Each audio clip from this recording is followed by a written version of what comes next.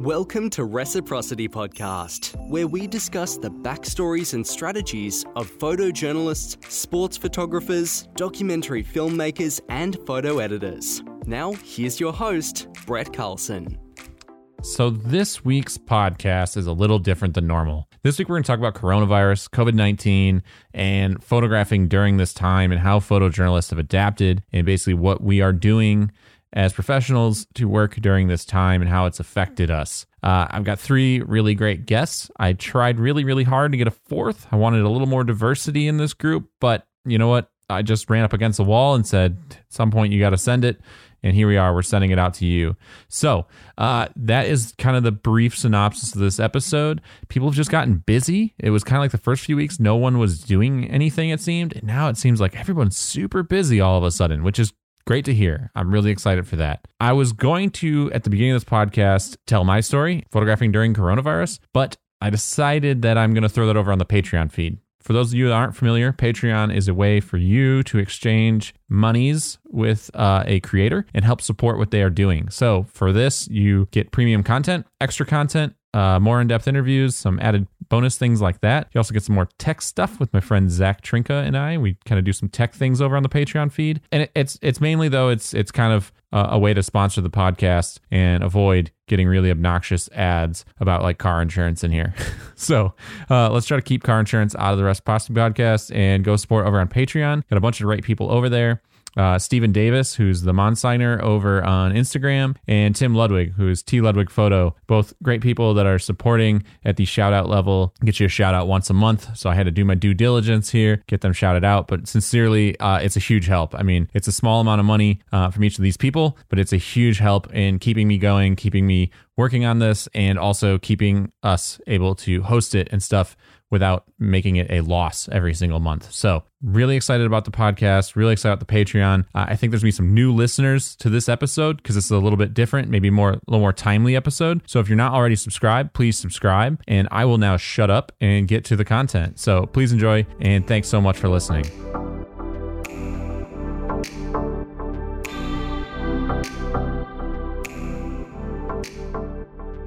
So our first guest today is Mark Kozlerich. He is a freelance photographer and documentary photographer, photojournalist in New York City. And he's also one of the National Geographic Explorers. He's done the Iowa caucuses. He's done work all over, originally from Wisconsin, but now living in New York. And he's been covering this COVID-19 for weeks now. I mean, we're into like the 2-month range right now, and Mark's been on the ground covering this for the whole time.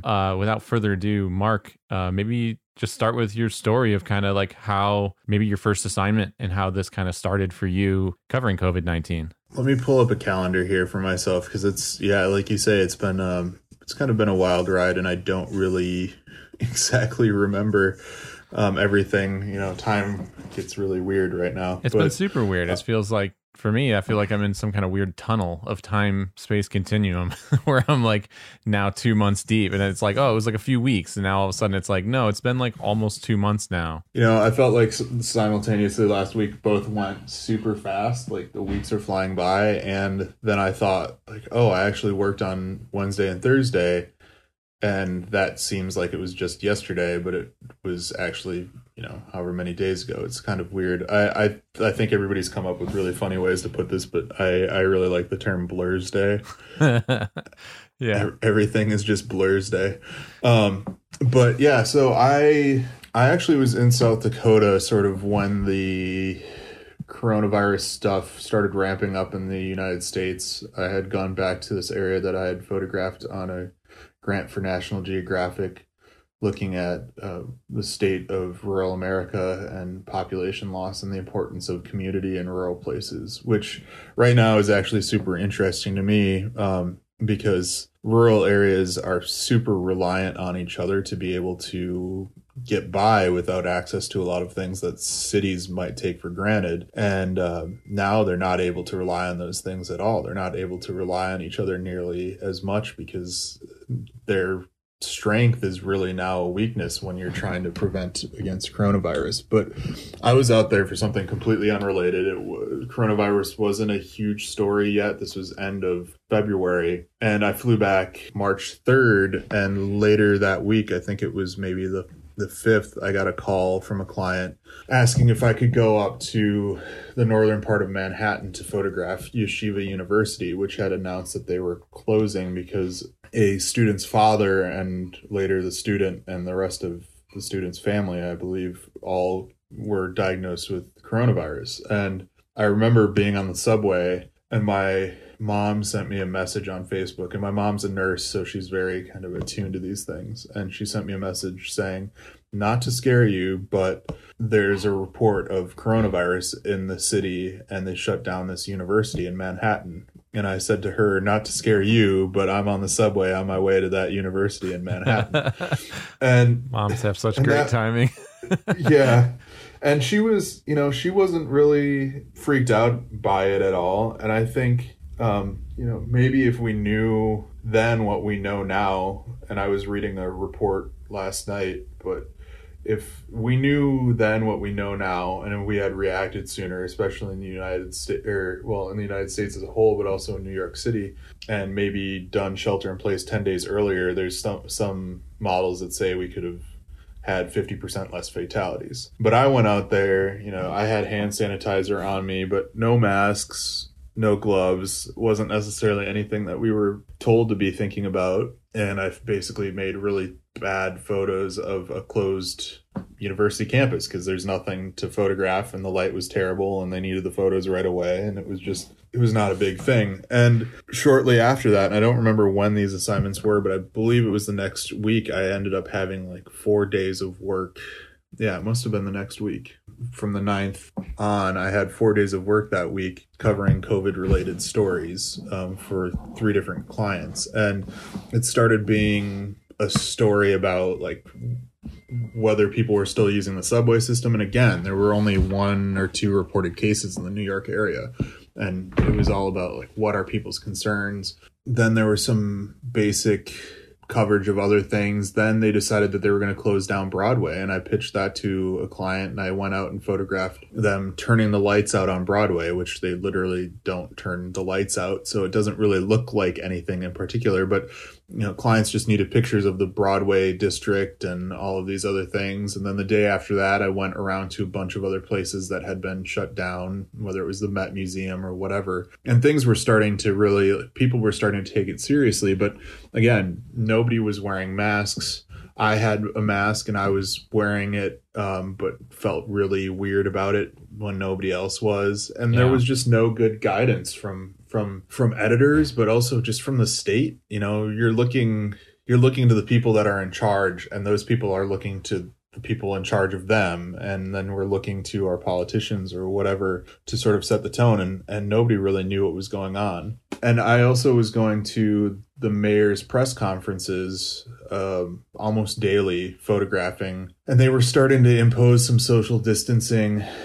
And that weekend, I think, was basically when they decided to shut everything down. All the restaurants and they did New York on pause, I guess is what they're calling it. The next week, I photographed for another client on St. Patrick's Day to photograph the lack of parade and what was going around at St. Patrick's Cathedral, and then just general scenes around the city. And I made a photo that I really loved, sort of what I thought was a powerful scene of the person in charge of the cathedral, the priest that is in charge of the cathedral. He was walking around outside with really nobody around, and somebody came up to him and asked if he could receive a blessing.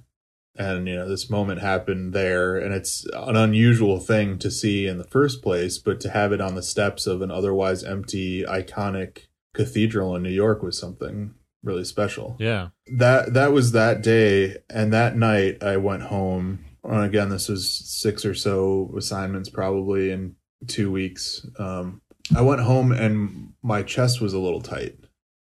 And I just thought, I've probably been exerting myself too much, and not a big deal. I do have an albuterol inhaler that I've learned to just keep around. There's been too many instances of journalists who have breathing issues on assignment and get themselves into bad situations. So I have an albuterol inhaler, and I didn't really think about it much. And then the next morning, my chest was still tight, but it wasn't anything bad. It wasn't anything big. I've had upper respiratory infections and stuff throughout my life, so I know what bad breathing is like. But from that point on, I didn't have any assignments, so I just stayed at home and rested. And my health kind of went up and down, and I had different symptoms and different things going on, but nothing that really screamed that I had coronavirus. And that was until the next Monday, when all of a sudden I lost all taste. I was vomiting, and then in the evening, my breathing, which had been perfect that morning, my breathing deteriorated pretty rapidly. And I spent the next 24 hours talking to doctors and getting medications and stuff. And in the state of New York, you couldn't get a test at that time unless you were a medical professional or first responder. Yeah. But all the doctors told me I had coronavirus. I felt really weird. I felt really guilty. I felt like I was taking a lot of precautions. For those later assignments, I had masks. I had a client that gave me masks. I wore them when I was on the subway or in an enclosed space. I was disinfecting like crazy, using hand sanitizer, not touching my face. I was doing everything that we were supposed to be doing. And I felt really kind of ashamed by the fact that I got sick, because I was worried that editors might look at me and say, well, this guy took risks. He didn't do the right thing. Yeah. And he got sick. And I really didn't feel like that was the case at all. Once I started to tell a couple editors and they reacted very kindly and were very concerned, I decided that I would say something publicly about getting sick, in the hopes that other people who maybe kind of felt the same way, would maybe feel a little less concerned if they got sick, with speaking out about it and reaching out for help and reaching out to the community for support, whatever it might be. Anyway, that's a long story to say that I worked a lot. I was out there. I didn't do anything that was super high risk, and I still got sick, which then meant that for 2 weeks, or actually more than 2 weeks, I was out of work. And even when I was cleared to go back in public, I still spent an extra week not taking any work, because I wanted to continue to recover and also sort of deal with the mental aspect of the fact that I had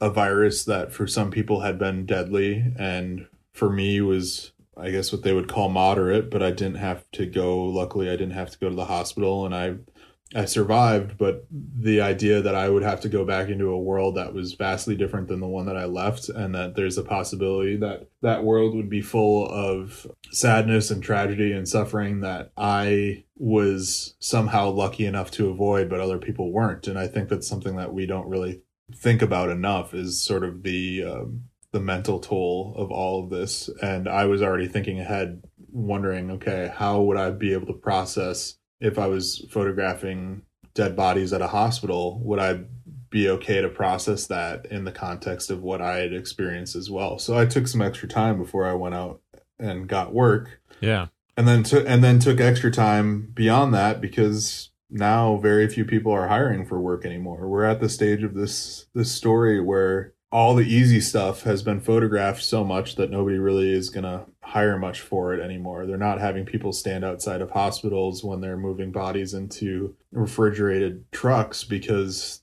that's been going on for a long time, and nobody needs more photos of that, because it's not really even newsworthy. It's just the status quo now. Yeah. So now it's not a lot of those kinds of stories, and unless you're sort of a very talented and in some ways lucky individual to be able to go deeper, get inside the hospital, see things that very few people are seeing, work is harder to come by, because people are struggling to figure out what the deeper images in this situation are. Yeah. So I have worked some. I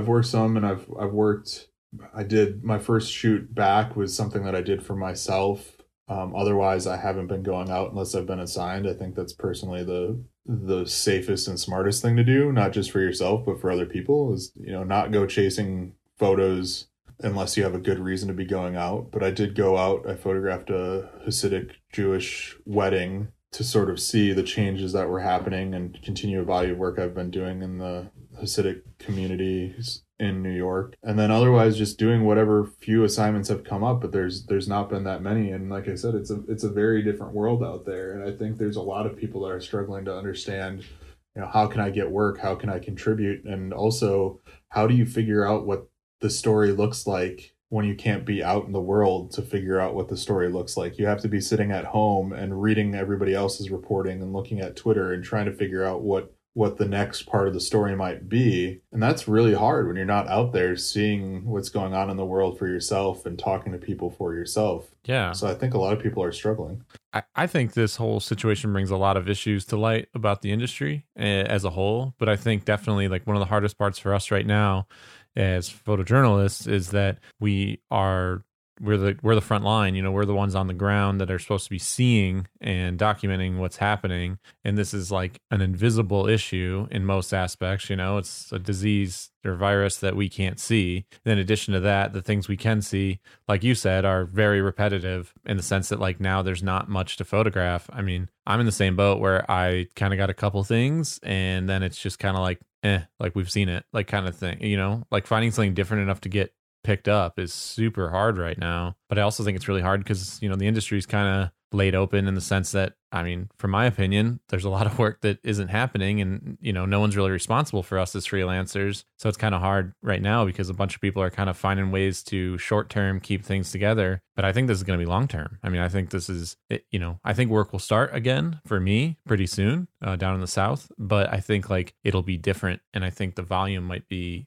drastically different. Yeah, I mean, I will say I give a lot of credit to the people in New York that have been able to consistently get work off of things that it seems like they've pitched, because there's a couple people that I've seen do some things like photograph families at home and that kind of stuff for the wires, which to be able to figure out the access to those things is pretty incredible. And they've been able to carve out a niche for themselves. And at first I kind of felt bad that I hadn't done that myself, but then I also have to realize like this is a survival situation and we can't be comparing ourselves against other people. And so I'm trying to take the positive outlook and be really impressed and proud of the people that I know that have found those interesting and different photos to take and been able to get work that way, instead of being down on myself for not being the one that did it. And I think those things are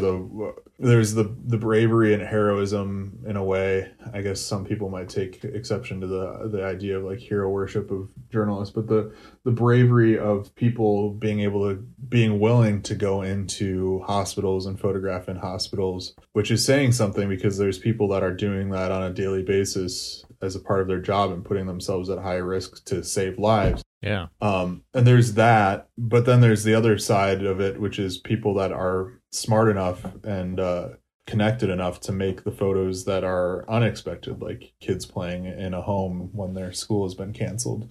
But like you say, it's, once you have one person doing that, it's hard to be the next person doing that. So you're trying to find your own thing. And it's really hard to find those ideas and those images. And I guess that's what makes it extra impressive for the people that have been able to. Yeah. And it's also extra hard, like you said, the fact that I have the exact same thoughts you do, where I normally, I said this on another episode, but I normally have the approach of if something happens of this scale, I run towards it. Like when the tornadoes happened down here, it was 1 a.m. I'm sitting in the bathroom hiding, trying to not die. And it turns out they missed. So I was good, but my gut instinct said, go now. So I went, packed up my gear, packed up everything I need for the day, and I left, and I went and started covering the tornadoes. This is the opposite. You're adding to the problem if you go to one of these situations just to go. In this situation, if I just say like, well, I think I'm going to go try to make pictures of this testing center and then I'll figure out something to sell it to later,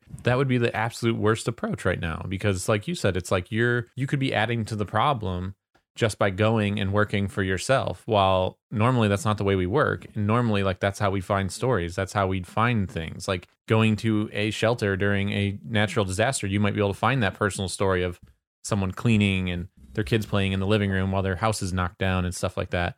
Well, this, you can't do that. I mean, you have to just sit at home and basically, hopefully something shakes out in your local news or somebody says something online. But yeah, it's damn near impossible to go find something interesting right now, which is hard because our livelihood relies on finding something interesting. And something that's been really hard for me is like I have put a lot of stock in the last couple of years in my ability to be the person in front of somebody else that can make a passionate and respectful argument for why I think that a certain photo needs to be taken and why I would like their consideration to be able to let me into their lives to photograph that thing. Yeah. And that's something that is, again, really hard to do, and something that if somebody is able to do it, I find it really impressive via social media or a phone call or whatever it is. I've been trying to get access to some things in the Orthodox communities, the Hasidic communities in New York. And I'll interact with people on Twitter, and there's sort of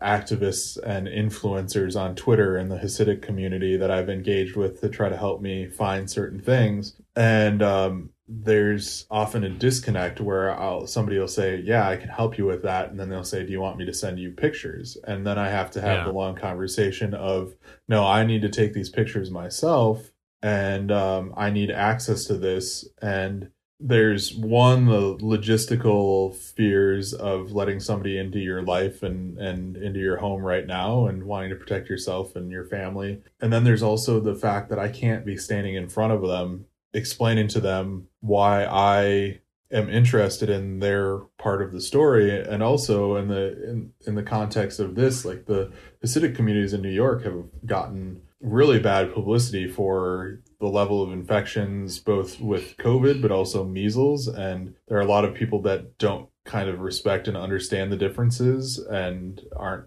as good with the nuance of the situation. And it's really hard to explain that you're not one of those people when you can't stand in front of them and show how genuine you are and have that conversation. It's really hard to have that conversation in 140 characters or whatever it is. Yeah. And so for the people that are able to sort through these things in whatever situation they're photographing in, I'm really impressed, but I think it really does hamstring those of us who are, we get our ideas for being out in the world. We get them from being out in the world, and we can't do that right now. And that's the smart and safe thing to do, is stay at home. But it can be really frustrating, especially when, like you say, you want to run towards the story. You want to be contributing. I think there's a lot, maybe most journalists feel like their calling is to help people understand the world that they live in, and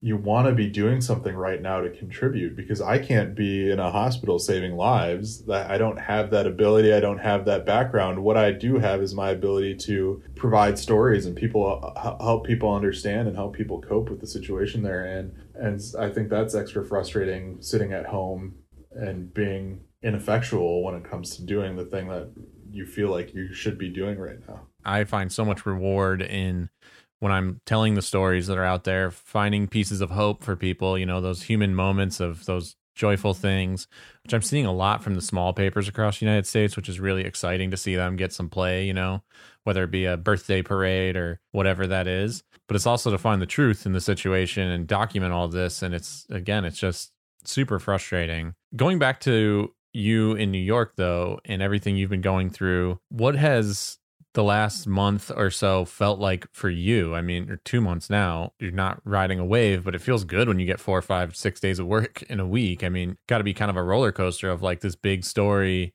you're working a lot, and then now all of a sudden long term, we're all in the same boat of kind of being scared about what's going on next in the business. But you personally, you're going through the illness and all that. What's it been like for you? And I guess what's the point you'd like to get across to people listening to this about what it feels like to be a journalist during this time? It's really interesting because I think it was that much more strange for me because 6 days of work in, a week and a half or whatever it was is actually more than I usually get. Way more than I usually get, man. That's a good hustle for a 2-week period. And I had said to editors, and I somewhat regret this now, but I had said to editors, pragmatically, I expected that I would get sick.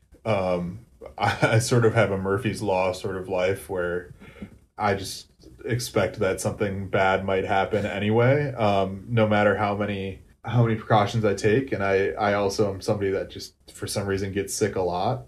And I talked to a lot of other photographers, and they all sort of said the same thing, that they assume that because we have to be out there in the world working near people and around people, that they would get sick too. And there's been a lot of photographers who have actually gotten sick.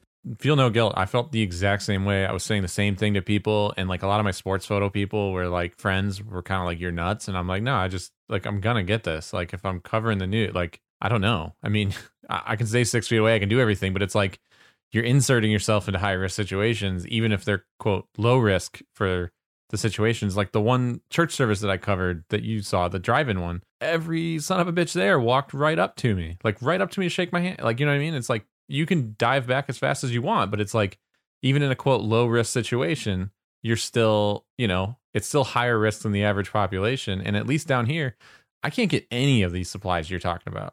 I have hand sanitizer. I have a gallon of hand sanitizer, like real hand sanitizer. I have all that stuff. I haven't seen an N95 mask anywhere, and I haven't been offered to have one sent to me. One client did. They couldn't get it to me fast enough for the assignment, so we didn't do it. But anyways, sorry. I just want to interject that I feel the exact same way. So I didn't want you to feel out on a peninsula there. So. And it's also just like a practical thing in general for the entire population. I mean, this was a conversation that I was having with people when Germany had just said that they expected 60% of their population to get the coronavirus.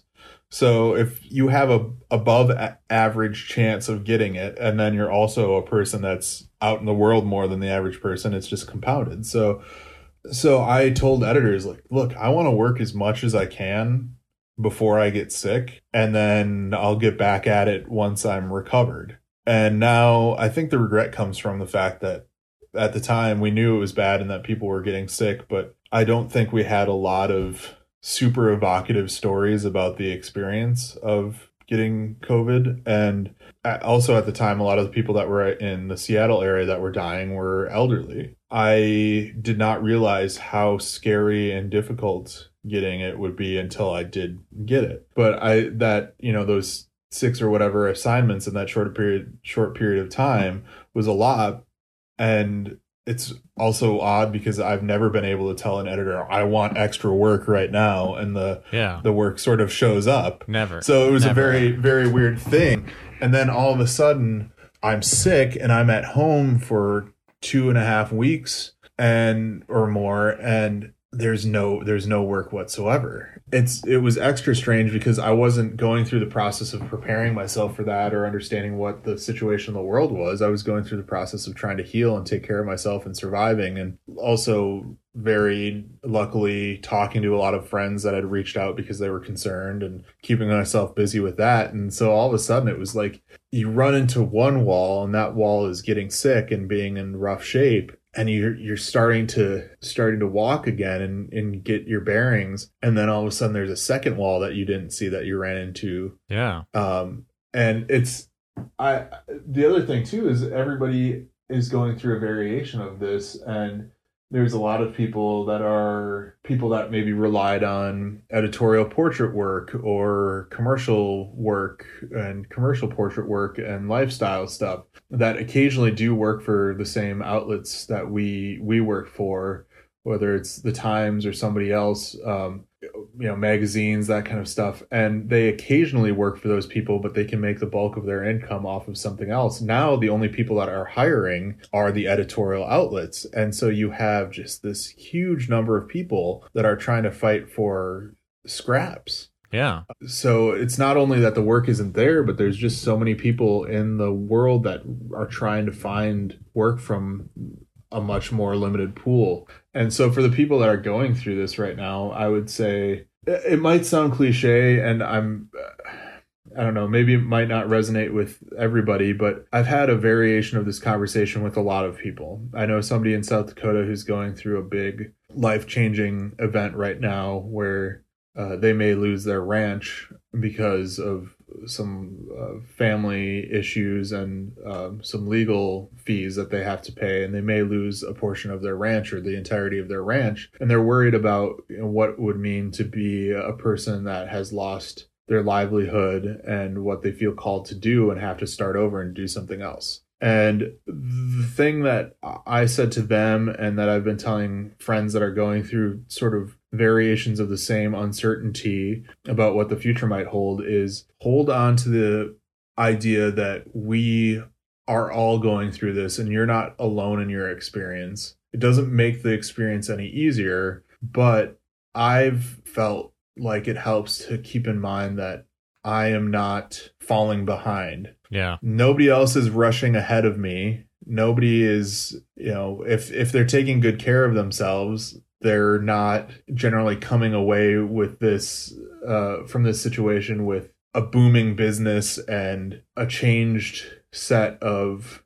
dozens of skills that'll set them way apart from the rest of the world post-pandemic. We're all going through upheaval in various forms. And if right now is difficult for you, and if you find that in the future you're going to have to change what you're doing, your business plan, your business model, your career, whatever it is, you're not going to be the only person. And now is the perfect time to be thinking about these things. And at the end of the day, it'll work out. It might not be smooth. It might not be easy, but I just hold on to the idea that I'm not alone in the experiences that I'm having. And it doesn't, like I said, it doesn't make it easier, but it is some level of comfort because the world isn't passing you by. I think a lot of photographers see all these other people having successes in a normal world, people picking up big campaigns or big assignments and having a long project that they worked on run in a major publication. And you have this feeling like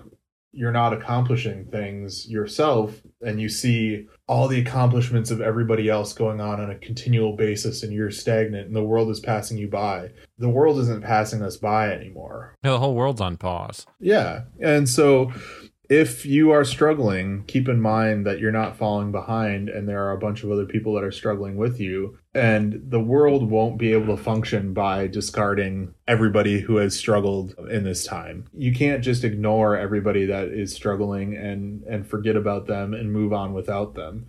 There will be solutions and the world will be different, but you're not alone. No, you're not. I posted the other day that there was like 19% of people who took a voluntary survey on Lens Rentals are considering or in the process of leaving photography or video. And I think that's going to be like a big reality to this situation is that people are going to have to change careers, whether it be the rancher, whether it be, people in the service industry, whether it be photographers. Like, I think all of our world is going to change heavily on what we do for work after this. And that's scary. And I have personal problems with some of it. But I think if you're out there and you're listening to this or, you're in this career field, that like there's no shame in not doing this. Like a lot of people have quit this career for a million reasons or any career for a million reasons. This was difficult before. I guess this is getting back to what I was kind of saying about the industry is that like this industry was hard to make it in before all of this. It was hard to make a living. It was a really uphill battle every day for every year I've been in it, which is going on 10 years now. The cliff got a little steeper to say the least. And it's hard because we are highly affected because everything we do is in person and you can't be in person right now in any field, whether that's weddings or news or anything. I think if it's 19% of the community is considering a career change, or I honestly think not enough people are being pragmatic about it right now. Same. I think the number is going to be much higher. It's going to have to be much higher. I think a lot of people are, and I don't necessarily know that right now is the time to make wholesale changes. I think now is the time to be thinking about what your options are, depending on the myriad of ways that this post-pandemic world could look. But I think 19% of the industry leaving is actually probably a very low number right now. And I hate to be a pessimist, but I think that just like I was sort of negatively pragmatic about the chance of me getting COVID, I think you have to be pretty pragmatic right now about what the post-pandemic world is going to look like. You've got models and influencers learning how to light their own photos so that they can do e-com work in their apartments. Yeah. Because the world still needs people to be posting, products for sale for the few people that are buying things now. and you can't have a model and a stylist and a photographer and a digitech and an assistant all in one space. So brands, and I've heard about this a couple instances of brands sending things just directly to models, and models learning how to photograph themselves so that they can keep the industry going. If these are the sort of changes that we're going to see, there's going to be a lot of changes in the photo industry in general, and it's going to take out a larger than 20% of the industry, I think. Yeah, and that 20% is just anyone who does photography and videos. That's not journalists, and I'm 100% with you. I think a lot of people are just not far enough down the road. I think I have a lot of friends in all kinds of disciplines, and I think it's going to be a rough road ahead. And I think at the very least, if you are going to stay in this industry, which I think a lot of people will, obviously, you need to figure out a way to diversify the way you make money. And if that's all in photography, that's certainly one thing. But like, man, I know so many people that a few weeks into this were like up against the wall, and it was just like, how'd you deal with like the month of December? I mean, like every year I got a month where I got no work between roughly December 15th and January. Like the whole country basically shuts down. Nobody's doing ad shoots. Nobody's doing news. I mean, everybody's off. It's slim pickings for a month. And if it's just 1 month, if it's just that 1 month, you're doing really well. Because I mean, I know some big name photographers, not this past year, but the year before. I talked to somebody who's a pretty well-known photographer. Actually, I talked to two, and they both basically said the same thing, that from December to February, they had 0 assignments. Oh, yeah. No, I mean, I will literally have nothing during that time. But yeah, no, it is dry. Like, we all joke about it. Like, I got an ad video job in January, and we were like shocked. We were like, wow, I can't believe someone orchestrated this in the month of January, you know? But no, yeah. I totally... So that's the one thing that I think is kind of not positive by any means, but kind of eye-opening to me, is that like if you were on the fence about staying in this a few weeks into this, like you were probably not in the right career field. And I think a lot of people in this career field were kind of not in the right career field. I mean, it's just like it's so hard to make money, man. It's just like so hard to make a living at this on the wages we get paid. You have to be really, really good, you know, whether in any field of photography. I mean, if you're a wedding photographer, like you got to be real good. And right now, like I can't imagine if you lost an entire year of weddings, which is very probable right now, especially in the Northeast. Down here in the South, you know, maybe by June you're back in business. But like, I think it's going to be weird for a lot of aspects of photography for the whole year. So I'm with you, man. I think over 20% is not pessimistic. I think it's very realistic. I just, you know, I have two thoughts about that. And one, again, I'm like despite the pragmatism, trying to be positive. Like there was somebody early on in a group I was on Facebook who said, kind of lambasted people for not having 6 months of income set aside at all times to be able to make it in the industry. And I think while that's ideal and would be nice, if you're just starting and you know you just got out of college and you're talented, or you just made a career change and you're talented and you don't have that savings, I don't think a lot of people are coming out of college with 6 months of income saved up to be able to make it. And then you have an act of God happen. You know, you can't just say, you know, you guys don't deserve to be in the industry. And that's not what you're saying. I'm not saying that, but it really made me angry, because the person was basically saying you deserve whatever you have coming to you. And yeah.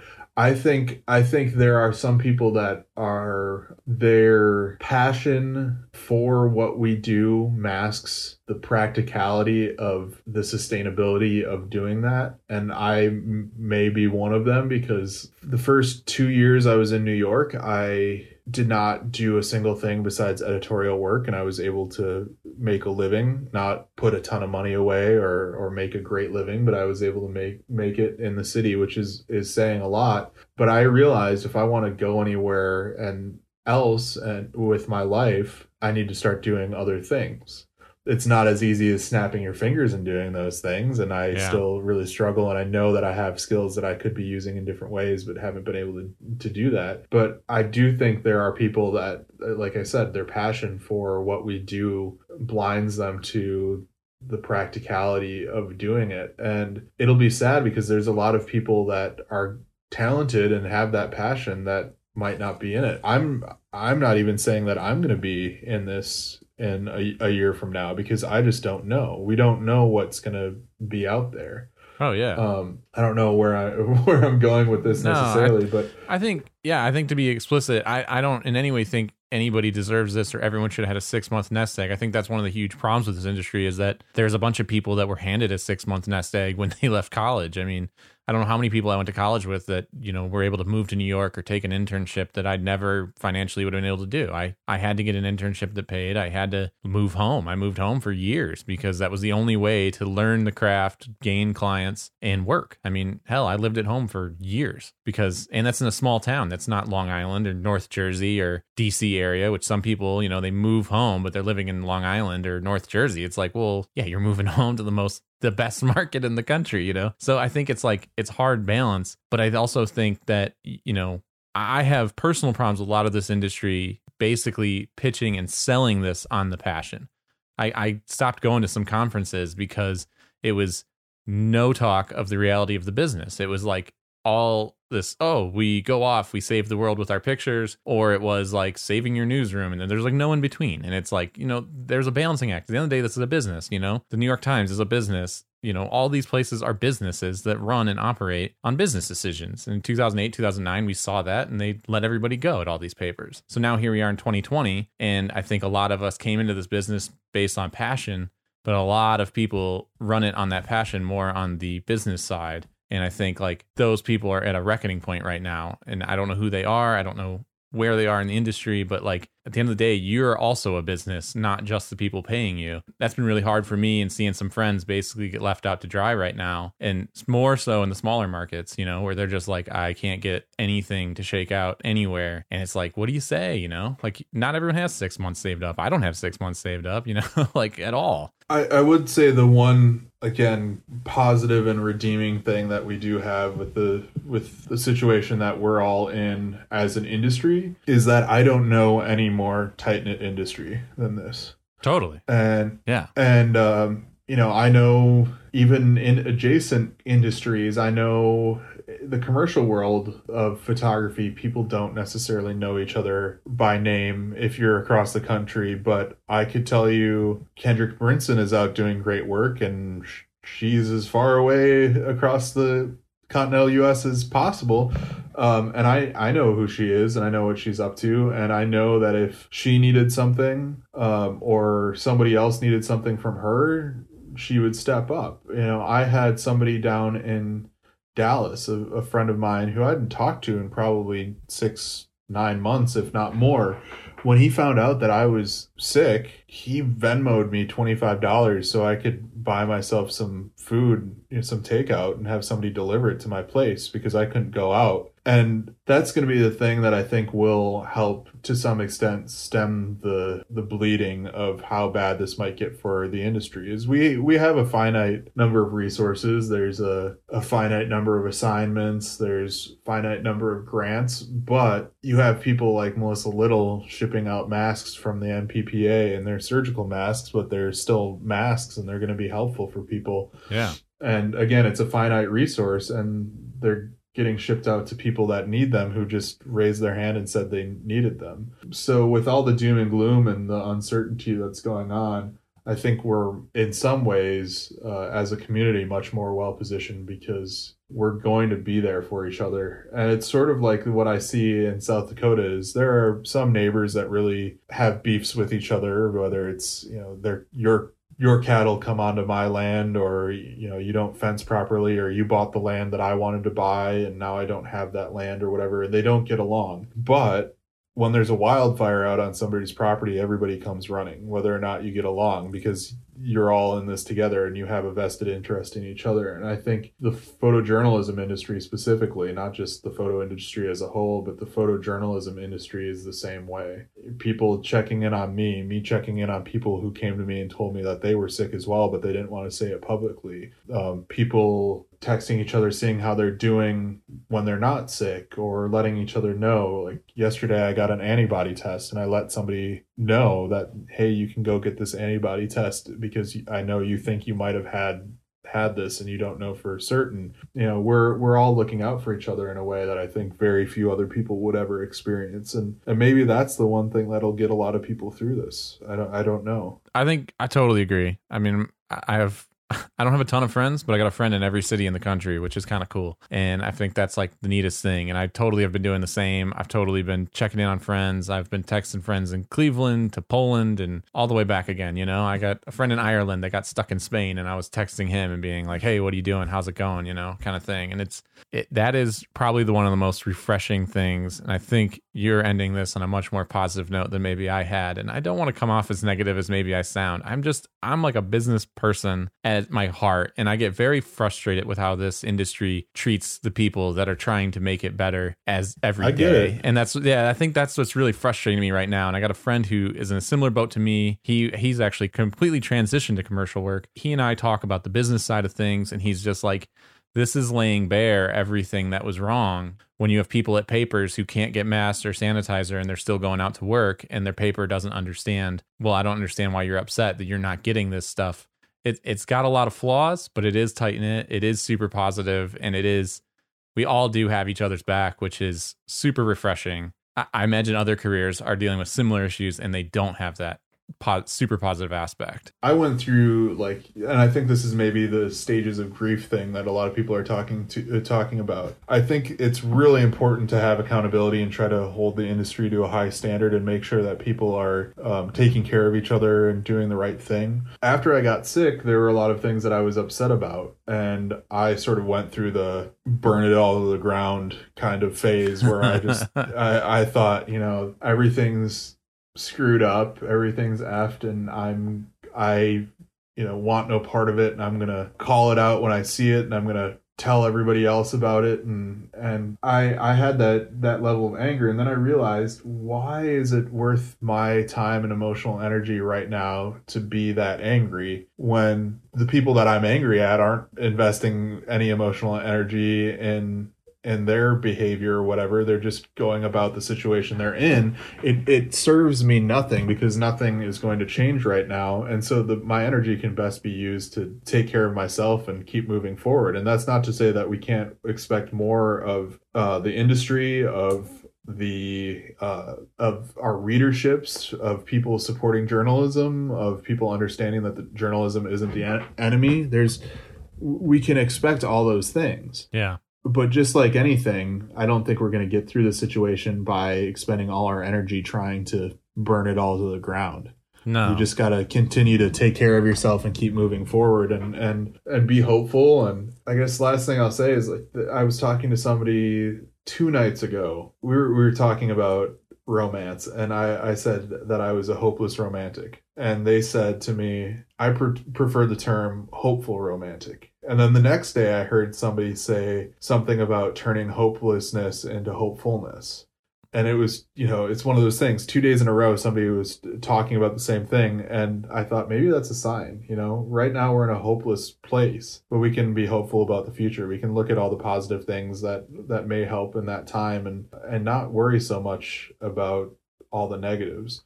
My favorite analogy, and I think I told you this, is, of all people, from John Mayer. He had a thing about on his Instagram TV show about dealing with the anxiety of right now, and making sure that we process information, whether it's brand new information or new information that's part of the thing that's already been going on. He said, if you have your favorite ice cream shop and it closes down, you can be sad about the fact that your favorite ice cream shop closed down, or you can be sad about each individual flavor of ice cream at that ice cream shop that you can no longer get.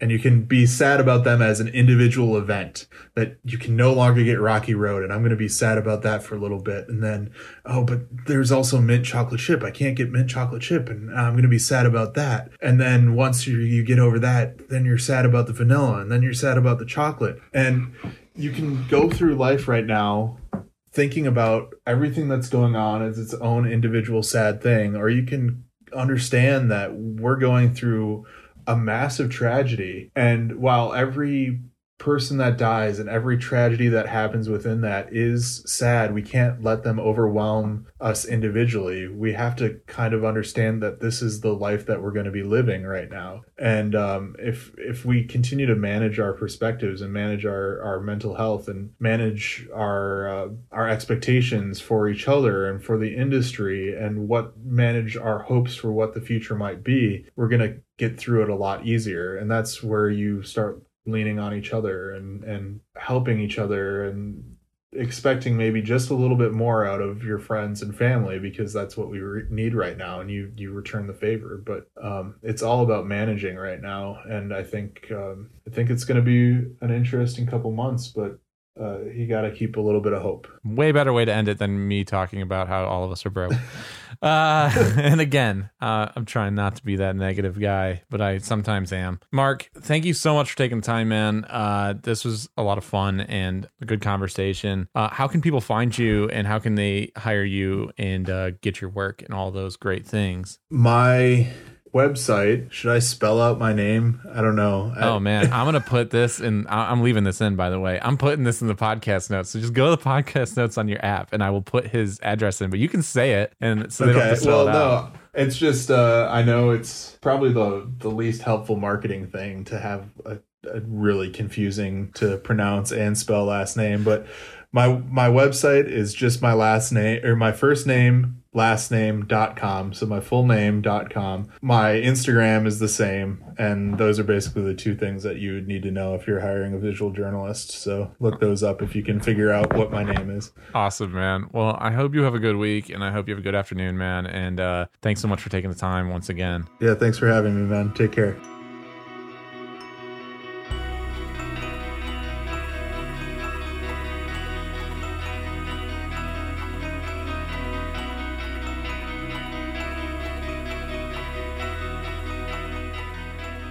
So now we have Tom Brenner. Tom Brenner is a freelance photojournalist based in Washington, D.C., and he is currently on a contract with Reuters, the wire service. Tom has been working in the White House, in the Senate, in the House of Representatives, like all these places for a few years now, and he's, been intern at places, freelancer. He's covered the politicians as they fly around the country, campaigning, all of the top DC type jobs that you could imagine. Tom, what has the last 2 months looked like? I mean, you were on the campaign trail, you were in Iowa a little while ago.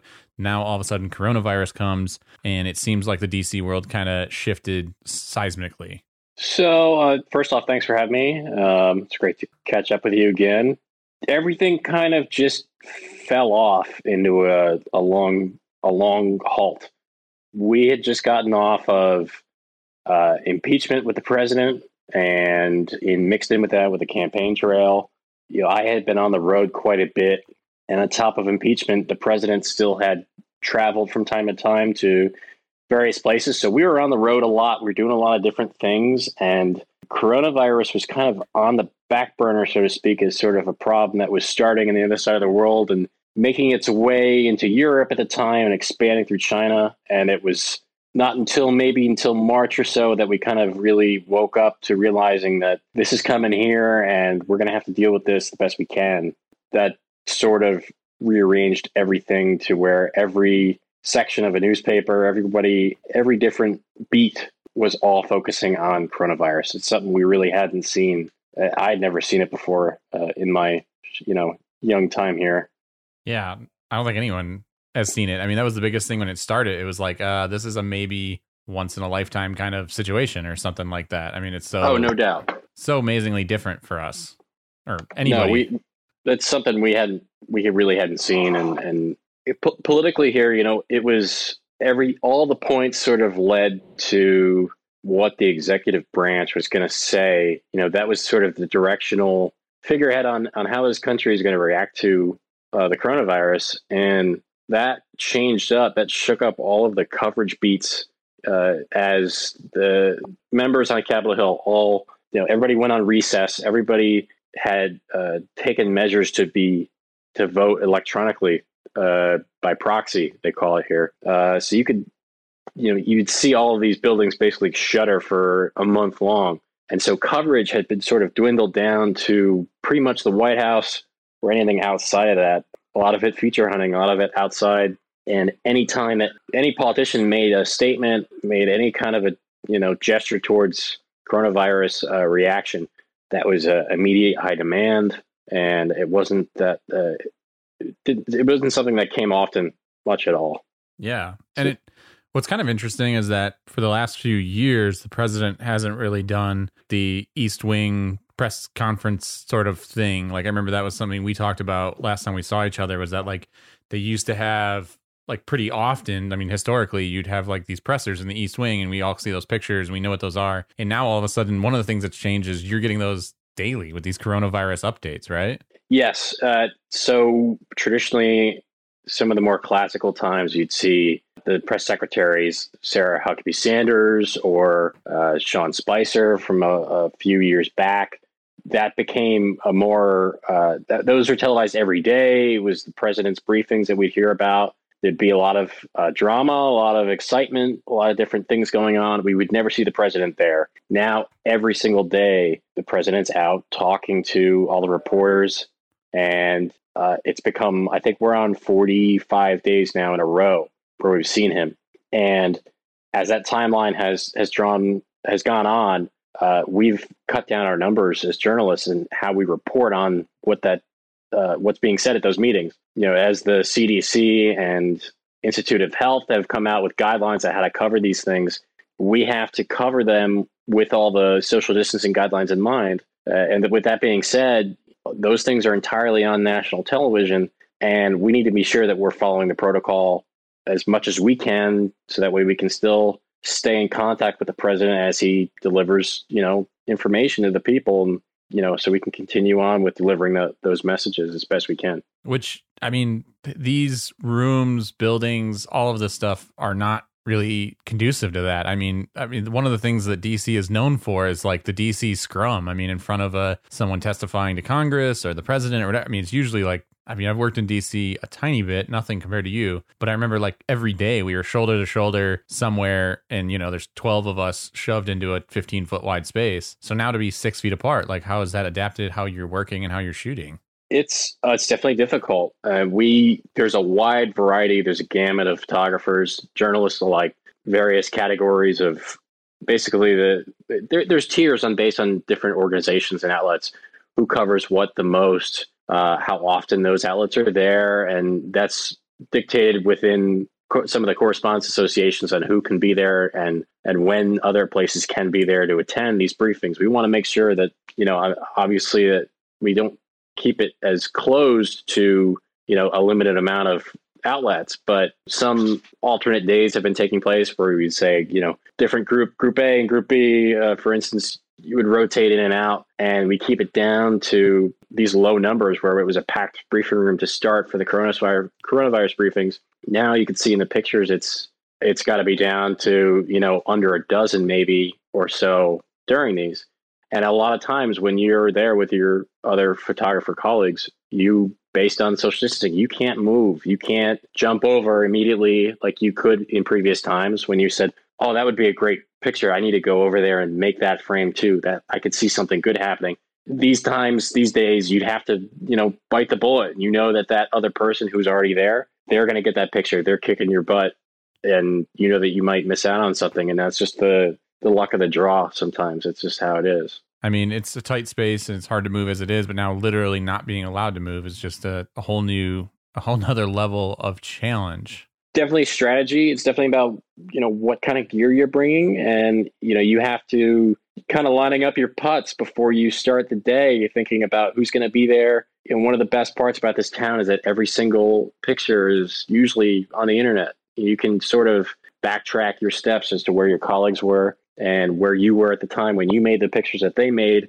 And maybe you can learn from things that you didn't think went well. Yeah. So that can kind of help build guidance for your day, coming forward. Non-photographically, you guys have had to go through different processes when going to some of these events and speaking and just everything. Like, what has it been like getting in and out of these buildings? What has it been like? What are some of the precautions and things they're taking outside of the social distancing as you guys work? So we've broken down our schedules where, there at times, depending on the news of the day or the news of the week, you wouldn't necessarily stay in the same building, for me, I could be on the White House 3 days, and it was planned for the whole week. And then they said, oh, actually, there's news at the State Department. Can you go right now? Somebody else is going to go to the White House. Now, to be as safe as we can, out of respect to everybody else, we're sticking with, one person who can cover the White House from the beginning to the end of the day. And if you can cover that all week, you can see if there was any symptoms afterwards. If you would felt anything different from being in the room in the building with all your colleagues, that can be, you can get a coronavirus test by going to the White House now. Yeah. Which I have not gotten. Every day when you go into the premises, you get a temperature check by a government doctor. And then every time before you go into an event with the president, you get your temperature checked as well. Yeah. So sometimes up to 2, 3, 4 times a day, you're getting your head checked just in case.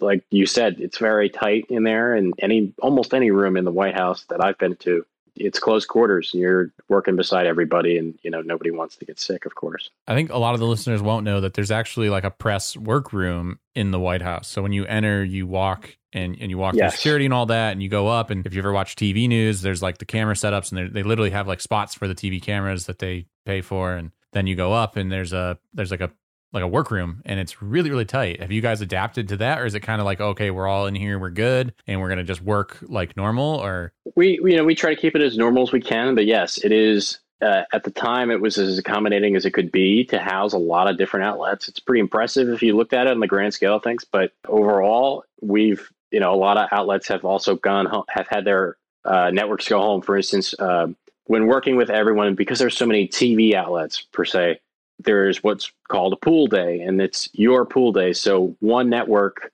because they can't accommodate all of the TV stations to be in the same room at once, they keep it down to one network. It's on a rostered schedule for like a month long. You can see whose day is what day. So say, for instance, for conversation purposes, Tuesday is CNN's day. Well, CNN covers every event with the president, and they feed out all of that footage to all of the other networks that are also in that pool. So whereas normally it would be someone's pool day and the other networks would reside in case there was a bigger event, they could cover it. Now, all those places that don't have the duty of pool day, they go home. Their offices are dark, doors open, ready to be cleaned.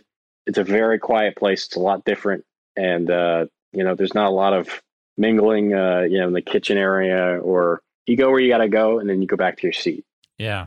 So in the addition to this, like the DC area is shut down a bit more than some parts of the country, a bit less than others. What kind of other stories have you been working on? What kind of other things are they looking for? I mean, I'm personally finding with my assignments and my editors that there's kind of like I won't say like weariness or tiredness, but it's kind of like we're getting a little repetitive now that we're closing in on 2 months of this. Oh, absolutely. And like, so how are you guys and you finding, like, what do they want you to go get, I guess, basically? You can only shoot pictures of gloves or pictures of masks so many times. I'm digging as much as I can into whether it's Twitter, Reddit, the local papers, or I think about bigger topics that I know, like reoccurring bigger timeline events that would occur annually. So what's 4th of July going to look like? Ocean City, Maryland, Rehoboth Beach, Delaware, big beach towns that depend on the DC area, Baltimore area commuters that come out on vacation. They have houses out there. What does that look like when the governor shuts that all down? What does that look like when people are protesting around the State House, the Capitol, to reopen the state economy? Yeah. There's a lot of upcoming things you got to be on your toes about, on your feet rather, running around chasing what's going to come at you when it's time. And, people are trying to get the economy to reopen. People are complaining. You can see that from anywhere from message board to any of these smaller communities outside the area that's being hit the worst. Yeah. What do those holidays look like? And you have to go in and how people are, adjusting to things as simple as sports or even getting an education at home. What are kids doing? Distance learning through video calls with their teachers and their classes. Well, okay, that could seemingly work, but what happens in the low income communities where the students don't have laptops, don't have well working internet? There's going to be kids that are falling behind in the school year. They can't afford to keep up. You got to draw out all those ideas. And a lot of that too is we meet with our team members in the organizations and share ideas. It's good. We're all coming together to try and make this thing work, and sharing ideas with the team has been making that a lot better too. Yeah. And the other thing that's been obviously very different this year is, I mean, we were in full campaign swing. I mean, you guys were traveling and, you primarily with the president, but I mean, people were traveling to campaign events, covering campaign events. I was covering campaign events a few weeks ago before this started and had some more kind of lined up. And now effectively campaigning has, I mean, not effectively, literally campaigning has stopped for 2 months, which I don't know. I mean, I'm not a historian, but that's got to be one of the first time that's happened in history. I mean, they were going full swing and now there's no events. There's nothing to go to. It's, it's all digital, so to speak. It's weird. Yeah. And also too, this is the first time I've covered a full campaign from start to finish. I had bits and pieces of it in college. I don't know what's going to happen. I mean, I think that there's a lot of hope with proxy voting, mailing in ballots. I think there's going to be a lot of conversation about, voting interference on that. Yeah. I see a lot of stories about errors and about voter suppression, people that can't afford to mail in or can't come in person to cast their vote. If they're sick, if they, with the economy the way it is, that could really have a bad effect on our voting process and could be susceptible to other dangers like we may have seen worse than 2016. Yeah. To tell you the truth, I really don't know where this is going to go at all. Yeah, no, and we should be looking at somewhat soon the RNC and DNC, the conventions and things like that this summer. Which have already been pushed back. Yeah. Into August and September, I think. Yeah, I believe it. And so it's like there's so many big picture things that have kind of shifted. From a day-to-day, what does your approach look like? What's some of the things you're bringing with you that you maybe wouldn't, both at the White House or other areas? Like what kind of equipment and gear and things like that are you kind of shifting to, or whether that be photographic or otherwise? I think I'm bringing a more variety of gear with me. I usually, like if I was on the Capitol Hill beat, I'd like to bring 2 camera bodies, 35 millimeter and a 135 millimeter lens. Keep it light, keep it simple. Now I'm with maybe a 24 to 70 and a 100 to 400 and extenders and a 400 or a 200 to 400 millimeter lens in my car. Because I'm just trying to net anything I can get while I'm outside.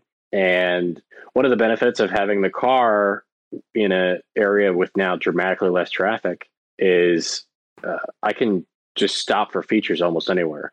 I mean, there's like no parking problems. I have not seen the meter maids around in weeks, and all my coworkers have been agreeing like, oh, this is great. You can just park wherever you want. And if it's a last minute stop, you don't have to worry about a ticket. It's always the silver linings. So yeah, you got to look at the bright side. I can get around really quickly and I can, almost guarantee I'll be somewhere on time on a dime if I need to be there. I think I've been looking more at the city statistics of where the hardest hit areas are with the cases. You always stay in touch with the people that helped you out earlier on, the PIOs, the military contacts, the fire department, EMS. Never stop being in touch with those, as I was taught in school. And as I'm sure you were also taught, just you got to keep everybody in your Rolodex up to speed. And those people that you were friends with a while back, they're going to help you out now. They're going to get you into those ride-alongs. They're going to get you into the funeral homes. Sadly, those are the things that we're looking at right now. And that's a big reality of this area. You got to stay on top of that and look at the rippling effects of how this thing is hitting the areas the worst. This was awesome. Is there anything else you think we didn't talk about? No, I'm actually curious, how is the conversation like around your area in Tennessee, like looking outward, versus, you kind of had this, I think 2016 and onward sort of reverberated the conversation about, maybe coastal elitism, if you've heard that term around. Oh, yeah. The opinions of, maybe Midwesterners, Southerners, that these rules that are put in the most severe hit places, and how they're affecting areas that like the Midwest that maybe aren't hit as bad, but it's really hurting, local economies tenfold more so than maybe it would in DC or New York. Yeah. And how's that outlook from your way looking towards us? Yeah, I mean, I'll preface this with saying Tom and I are both very apolitical, so we're definitely looking at this from an objective standpoint. And if anybody takes any political implications from us talking about this, throw those out the window. I will say that I think down here it's a little different. There was some protesting and stuff like that a few weeks ago, but Nashville kind of jumped on board with the social distancing pretty quick. When you actually looked at some of the graphs and charts I saw, a lot of the major cities in the South kind of jumped on right away, and more of the rural communities did not. I know when this was starting, I was like joking with friends that I'd go to the grocery store and I literally would be like doing all the things right. I'm keeping my distance. I'm washing my hands. I got the hand sanitizer.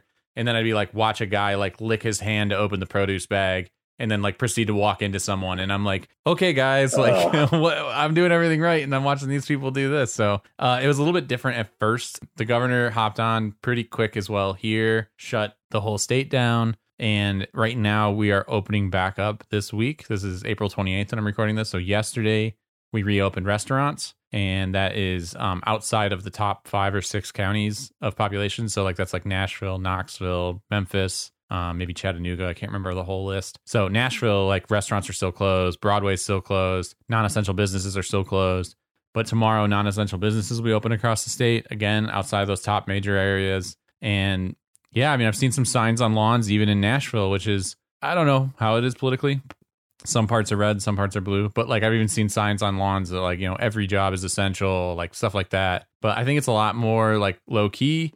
But I think everyone's kind of like, I think the patience is a little bit shorter down here. I think like people are kind of ready more so. We've also had a lot less cases. I mean, we've only had like 120 or 150 people die when I checked the statistics yesterday. Yeah. And I think like 9 or so thousand cases across the whole state, and like 45 or 4,600 of those were recovered. So it hits different. I mean, you know, most of Tennessee is pretty rural, just like where I'm from in Pennsylvania. It's really rural. So it's like, I mean, I think people are kind of like, all right, do we need to be doing everything that Manhattan's doing? Is kind of the vibe. But everybody seems to be kind of keeping up with it. You know, like I said, in the cities, they jumped on it pretty quick, and people are pretty strict here, and, you know, restaurants are still doing takeout and all that stuff. So seems like a mix, but I think maybe the patience is a little bit shorter than from what I've heard from people up north, you know? Definitely not the New York City subway system in Nashville, of course. Yeah. It's not as packed together as different cities. Yeah, and I think like they've been testing pretty heavily here. I don't know what it is statistically, but right now, 5 days a week in the counties I've checked, you can go get tested. And that's with no symptoms now. Tennessee was one of the first ones to open up to like no symptom testing. Oh, interesting. That I photographed that. It was last weekend they opened that up to be no symptom testing. So I think they're doing everything. But what's wild about Tennessee is that we've also had 2 major tornadoes in this past month and a half. So Cookeville and Nashville got hit with a heavy tornado, like 25 or 26 deaths in that tornado. And then April 13th, we had another tornado go through the Chattanooga area and killed, I think, about a dozen people. And I went to both for work, and they were both just like devastated. It was horrible. So this governor, you know, it'd be a great photo essay, but this governor was basically dealing with 2 tornadoes and the pandemic all at the same time, you know, and it's just like, it's insanity. But how was it like with those areas? Did they like when you're in I've been in tornado disaster zones very briefly, but how far along do the residents in that area that are affected follow those guidelines to a T? Because I'd be at that point, if my home was gone, you know, I'd say, forget it. Let's get this back on our feet, get this rebuilt, and consider the rest later. But as you know, was there any kind of skepticism about the recovery efforts in conjunction with the coronavirus? So Cookeville, the Nashville/Cookeville tornado happened just before this all kicked off. It was like April or March 5th, I think, or 4th. And states started to close down like the week later. Right. So that was a little before that. So volunteers showed up in droves. It was amazing. It was absolutely amazing seeing Cookeville, all the volunteers. It was thousands of people, if I had to guess. Now, Chattanooga happened after, and that was the thing they talked about in the news. I didn't actually cover it right away, so I don't know for sure. I covered it last week. So I went last week for AP Images, and I photographed, and I was actually there following around insurance agents and stuff. And these insurance agents were doing like super strict PPE, super strict everything. They were actually giving PPE to their clients to like make sure they were protected while they were there doing the assessment. So I think like those people are taking it pretty serious. But if you looked around, it was kind of a mix, you know. And I'm with you, man. I'd be like, I don't want to worry about my house falling down. And yeah, your life has been, you know, obliterated for in one night. It's terrible. It's tragic. Bigger fish to fry, I would assume. That would be my mentality. They said one thing that they were talking about, this insurance company was saying that they are having a lot of people stay in the houses, even though they could be like through insurance paid for like a hotel or something like that. They felt more safe staying in a damaged house that they know doesn't have coronavirus than they were going to a hotel or something like that where there might be coronavirus. So that was a big thing that they were talking about, like a lot of people. And they said there's some of them that are just too bad. And we said, like, you can't stay here, like the roof's falling down or something.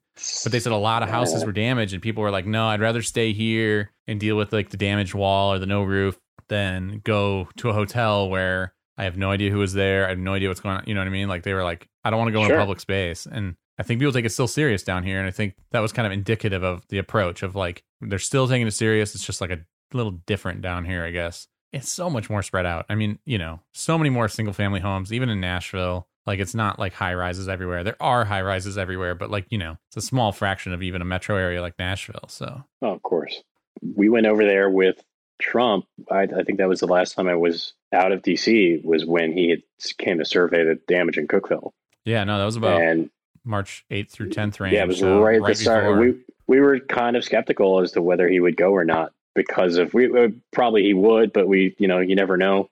Yeah. It was starting to be at the point when we said, well, maybe, you know, who knows? He might be teetering on a decision for that. So unsure. Yeah, I mean, it all happened so fast. I mean, it was just like, it was like a lightning strike, at least down here for me, because it was like I was covering MLS, I was doing the tornado thing, and I had a bunch of like entertainment and paid jobs lined up. And then all of a sudden, it was just like, NBA's gone, this is gone, that's gone, states are closing down. And it was like, boom, like lights out. Gone. Now, did you...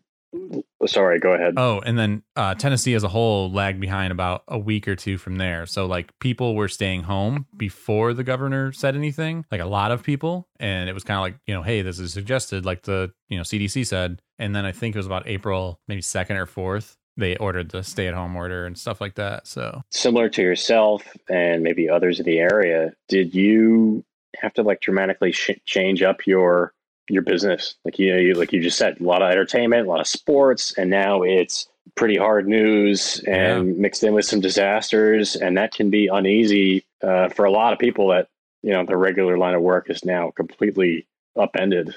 I mean, what was that like? Dude, I lost more money than I'm willing to say publicly, but I lost a lot of money. I had a lot of big jobs lined up that were advertising jobs, reportage style advertising jobs, but I had like some doc film work lined up for some brands, and that is postponed / gone. So that was super hard. And then all my entertainment gigs and sports gigs got canceled. But I came from the world of news. I mean, I love news. I, you know, worked at newspapers. I freelanced news since 2011. I was stoked to get back into it, and I was trying hard to get back into the news world anyways. So it's been actually psychologically hugely rewarding to me to be covering news again. Circumstances are not great to be doing so, but man, I am very excited to be back covering this stuff. I mean, that day covering the tornado, 18-hour day, was probably my favorite day of work I've had in like years. And I know that's like weird. I know you get it. Like a true news person. I know. Like, I was on my feet for 15 hours and I did 15 to 20,000 steps today. It was glorious. Dude, I went to bed at like 11:30 or 12 o'clock at night and then woke up to the tornado siren at 1 a.m., was reading the news, watching the TV on my phone, and I was texting a guy from the local paper, and I was like, hey, like, what do you think? And he's like, he goes, I don't know. Basically, are we going to go out? You know, is he going to go out for the local paper? Am I going to go out for Getty? And the desks were just closing for the night. So I messaged the desk and I was like, hey, I might go out. Can you make me an ID file, you know, for this assignment in case I go? And he's like, yeah, sure. So they shot me that. And I was like, Guy texted me 2 minutes later.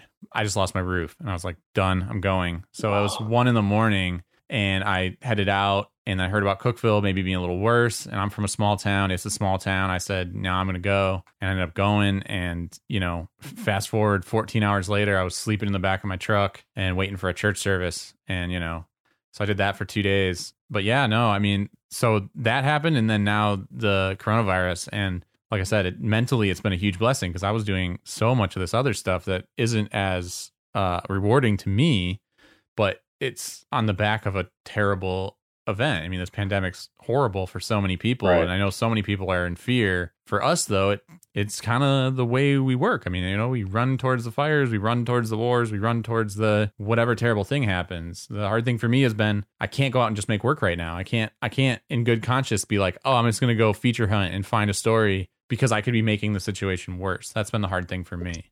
Now, on top of thinking about hard occurrences for working in those environments, you've, like you said, working since 2010, you've had a fair line of time working with various outlets, nationally speaking, and local too. And in hindsight, it's just thinking about it. What do you say to the people that didn't have had some news experience and, had different avenues of work and want to jump into news? Do you have an idea how to pitch to editors amidst a crisis when now all that's on your platter is breaking news, especially in Tennessee, tornadoes and coronavirus? How do you try and break through the craziness to try and be heard to get in touch with editors? How are you getting seen amongst the craziness like that? Well, I think number one, if you aren't already in the circle, I think right now is probably the worst time to get into somebody's circle. I mean, a lot of editors have been like, yeah, we don't want to hire freelancers, like a bunch of them. So I'm pretty... Budgets have been pretty strained. Budgets is one thing, but risk. I mean, I remember the first week I hit up a couple clients who I won't name, not that it's a bad thing, but they were just like, we're not hiring freelancers. Like, end of conversation. And they're people I've worked for years. Wow. They're just like, yeah, we're just not doing it. I had a call today about a job that we've been talking about, and they're just like, if it was next door to you, we'd send you to this, but it's not. And we aren't allowing anyone to travel right now. So even though the South, I could drive through 3 states that are open to do this job, which is what I plan to do. I was going to drive to this job instead of fly. They were like, yeah, we can't allow you to travel. So that's been super hard. But the number one thing is to figure out what the story is. I mean, that's what all photojournalism is, just finding stories. So what I've been doing is finding out what will run photographically, what is the news. So I've been watching a lot of the local news. I've been reading the local paper here, which is the Tennessean. It's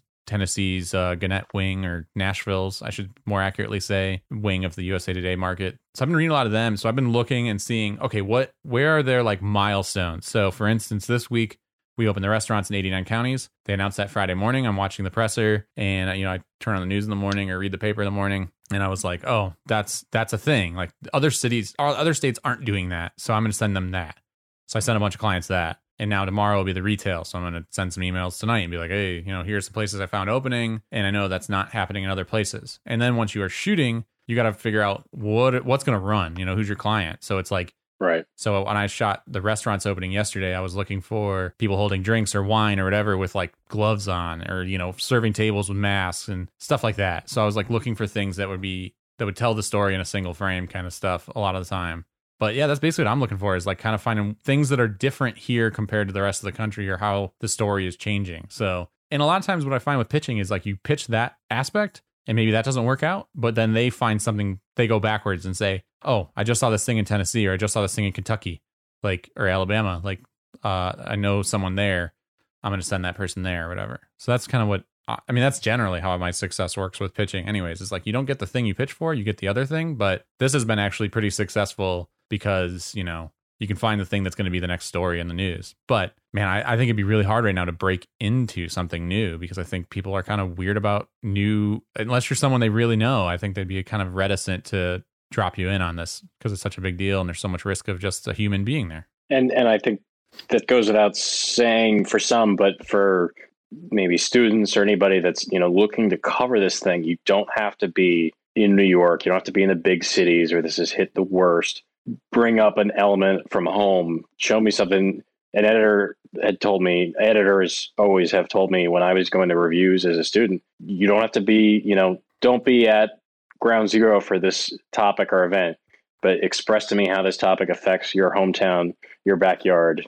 Show me a slice of that. If you can get, bring some personality to where you're from and show me about, what's right in front of you. And then that can be building blocks from there. I 100% agree with that. Like when I was pitching the one testing thing, or we were going back and forth about the one testing site I photographed last weekend or whatever it was, I specifically went through the entire list and started digging at like what those places look like.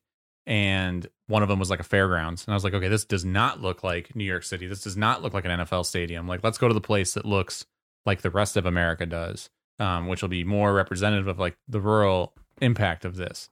But I totally agree. I mean, some of my favorite pictures out of this whole thing have been the small town. There was like a photograph of, I think like teachers and stuff went and set up a fake McDonald's for an autistic student of theirs because they would go to McDonald's and now they can't go to a McDonald's because McDonald's is closed. So they went and set up a fake McDonald's. They like set up like a little shipping container thing with like a McDonald's.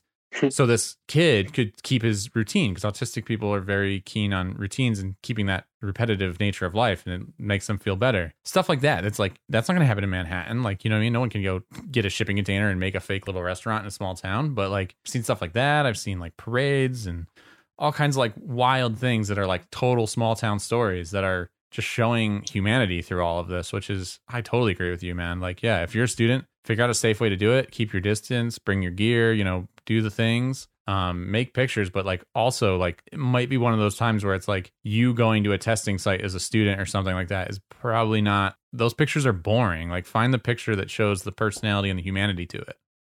Absolutely. No, and you don't need all the, you know, overwhelming amount of gear that some of us carry for these jobs. You know, sometimes it takes one camera and a 50, you know, and some patience and some good composition to go in there and make it work. You know, a lot of us are on a shoestring budget. It's not always easy, but it's doable.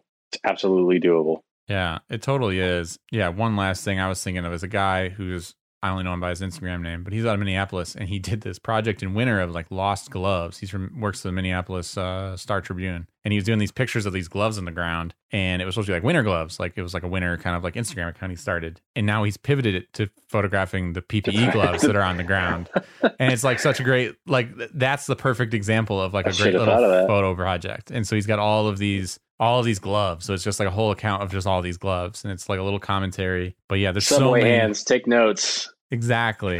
Figure it out. Yeah. Ben Rasmussen. Sadly, that's...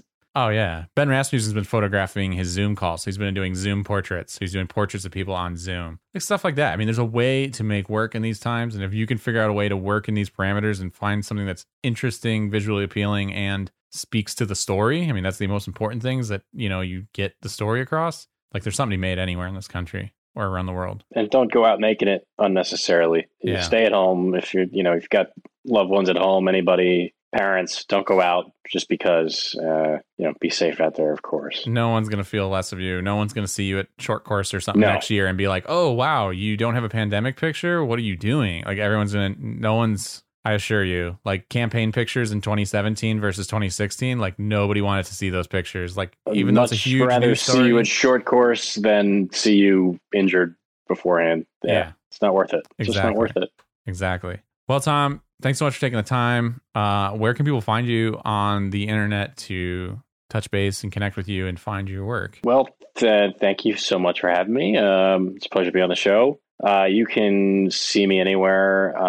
Some of my work from across the past couple of years is at tombrenner.net. And you can follow me on Instagram at tom_Brenner. And you can also see what we're doing day to day at Reuters. Just search my name. Awesome, man. I appreciate it so much, you taking the time. And as always, stay safe and make awesome pictures of weird things. My one last quick thing. My last assignment, I told the other guy there, I was shooting this testing site, and I was like, you know, we have a friendly rivalry. We've been friends for a long time. And so I said to my buddy, I had my pictures. I had everything I need. I had my A-cam stuff, as I call it. And I was like, you know, I just don't have anything to beat Brenner today. And I'm really mad about that. And he was like, what? And I was like, I just want to make something to beat Brenner. And yeah, so if you don't follow Tom, you should check him out. He's got a weird way of seeing the world that I and many people really love. I will just tell you, if I get another testing one, I'm going to out Brenner you. I've got the idea. I'm just waiting to find it. Appreciate. Good luck with the 16 by 2 verticals and all the weird wacky stuff I love to just throw out there. Yeah, exactly. Yeah. You're a frame shop's nightmare. That's very true. I never looked at it like that, but yeah. Well, maybe we got a new industry on the back end of coronavirus for wacky frames. Maybe your dad's like a custom framer, and this is just all a secret ploy to, like, you're selling custom frames out of the back door. So you can, I'll sell you this print. It's 16 by 2. Go to brennerowskiframing.com to get your frame. I'll let y'all how that goes on Instagram. We'll see how it goes from there on Etsy or Pinterest or anywhere like that. Exactly. Well, thanks again, Tom. We'll talk soon. Appreciate it. Thanks, Brett.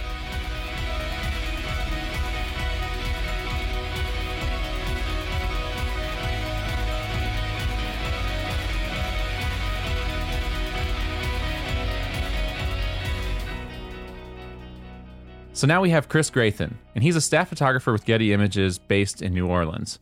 Now, he is based in New Orleans, but he works with the motorsports division, so he's covering a lot of things all around the country, a lot of stuff for NASCAR. So, Chris, how are you doing, man? Yeah, it's doing all right. Kind of like everybody else at this point. A lot of sitting at home. Yeah, a lot of time at home for everybody. What do you normally do throughout the year for Getty in your staff role? Basically, I'm responsible for everything related to NASCAR. And that includes being at the track, actually shooting photos. But I also manage all the relationships and the clients and the sponsors that we work with on a weekly basis. So that takes up, sort of the rest of the week. I'm going into my 15th year now of doing NASCAR. I don't want to say full time because I do other sports, but NASCAR is the lion's share of what I do on a week basis. Yeah, and so Getty obviously provides editorial coverage, like a news source, like other like AP and USA Today does. Yep, correct. But Getty also works with NASCAR on a commercial level, so there's a deeper relationship for Getty when it comes to NASCAR. Is that correct? Yeah, absolutely. I mean, we have relationships with a lot of different leagues that are around there, the NHL, the NBA, and NASCAR is one of those. And so we're the official photo providers for NASCAR, and we facilitate everything for them on a weekly basis. Awesome. So NASCAR, like many sports right now, shut down. And so when that happened, they were just a few races into the 2020 season. What went through that for you? Like basically what was going on, and then like what happened as that kind of came to fruition? Interesting. Yeah, because I was at the last race to be canceled before it got canceled in Phoenix. And even at that race, it was at the meet and greet Sunday morning. Even the drivers were kind of getting to be like, fist bumps. We're not really shaking hands or anything. You could tell things were changing. And I got home from that and essentially went to Atlanta about a week later, drove there in a car with a colleague of mine, Brian Laudermilk, who lives very close to me. And we got 6 miles away from the track and they canceled the race. And we're like, okay, all right. So we basically turned around at that point and drove back home. And, like everyone else, we didn't know what was going to happen from there on. So, I mean, that's a big level of uncertainty. But then a very random and very weird thing happened, and that involves video games? Yeah, actually, yes. So we NASCAR looked at it and tried to find a way. We still have this TV time and this partnerships, and these drivers are sitting at home. What can we do with this? And they thought about iRacing.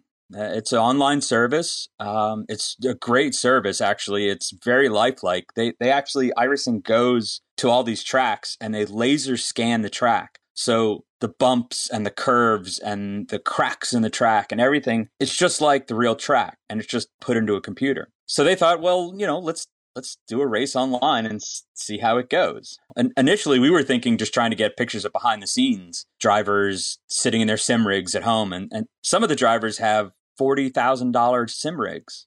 Wow. Some have $300. So we thought, okay, let's try to get those pictures, but let's go into the game and see if we can do something in the game as well. And we've done a little bit of that before with Gran Turismo. We've done some in-game photography about a year ago with a photographer named Clive Rose. He's sort of our leader of the esport world for Getty. But yeah, so we went into the game, and there's a pretty decent photo mode built into it, and took pictures digitally. Yeah, it's really interesting because in addition to, you are photographing the event. That is, I had the same thought you did. It's like, these guys have these different sims. They're all over the country now, I'm sure. Probably mostly in North Carolina, if we're honest. But mostly, yeah. Mostly North Carolina. But, they're all over the country technically. And then instead now you can be sitting at home in New Orleans and be, quote, photographing the event digitally. How has that been both a change, but also is there things that maybe you can't do normally that you are able to do now? Actually, I mean, it's quite the change, and it's been a good challenge for me. It's something to kind of keep my mind occupied, and everybody I think is looking for something to keep themselves occupied these days. So for me, being able to jump into this, I mean, I love games. I love playing video games. I always have. I grew up in the Nintendo NES, Super NES. I love it. So it was neat to be able to combine sort of the passion for video gaming and for photography. But honestly, there's nothing you can't do in the video game. I can put the camera exactly where I want it. I mean, to the millimeter of where I want it. I can adjust the focus. I can adjust the lens.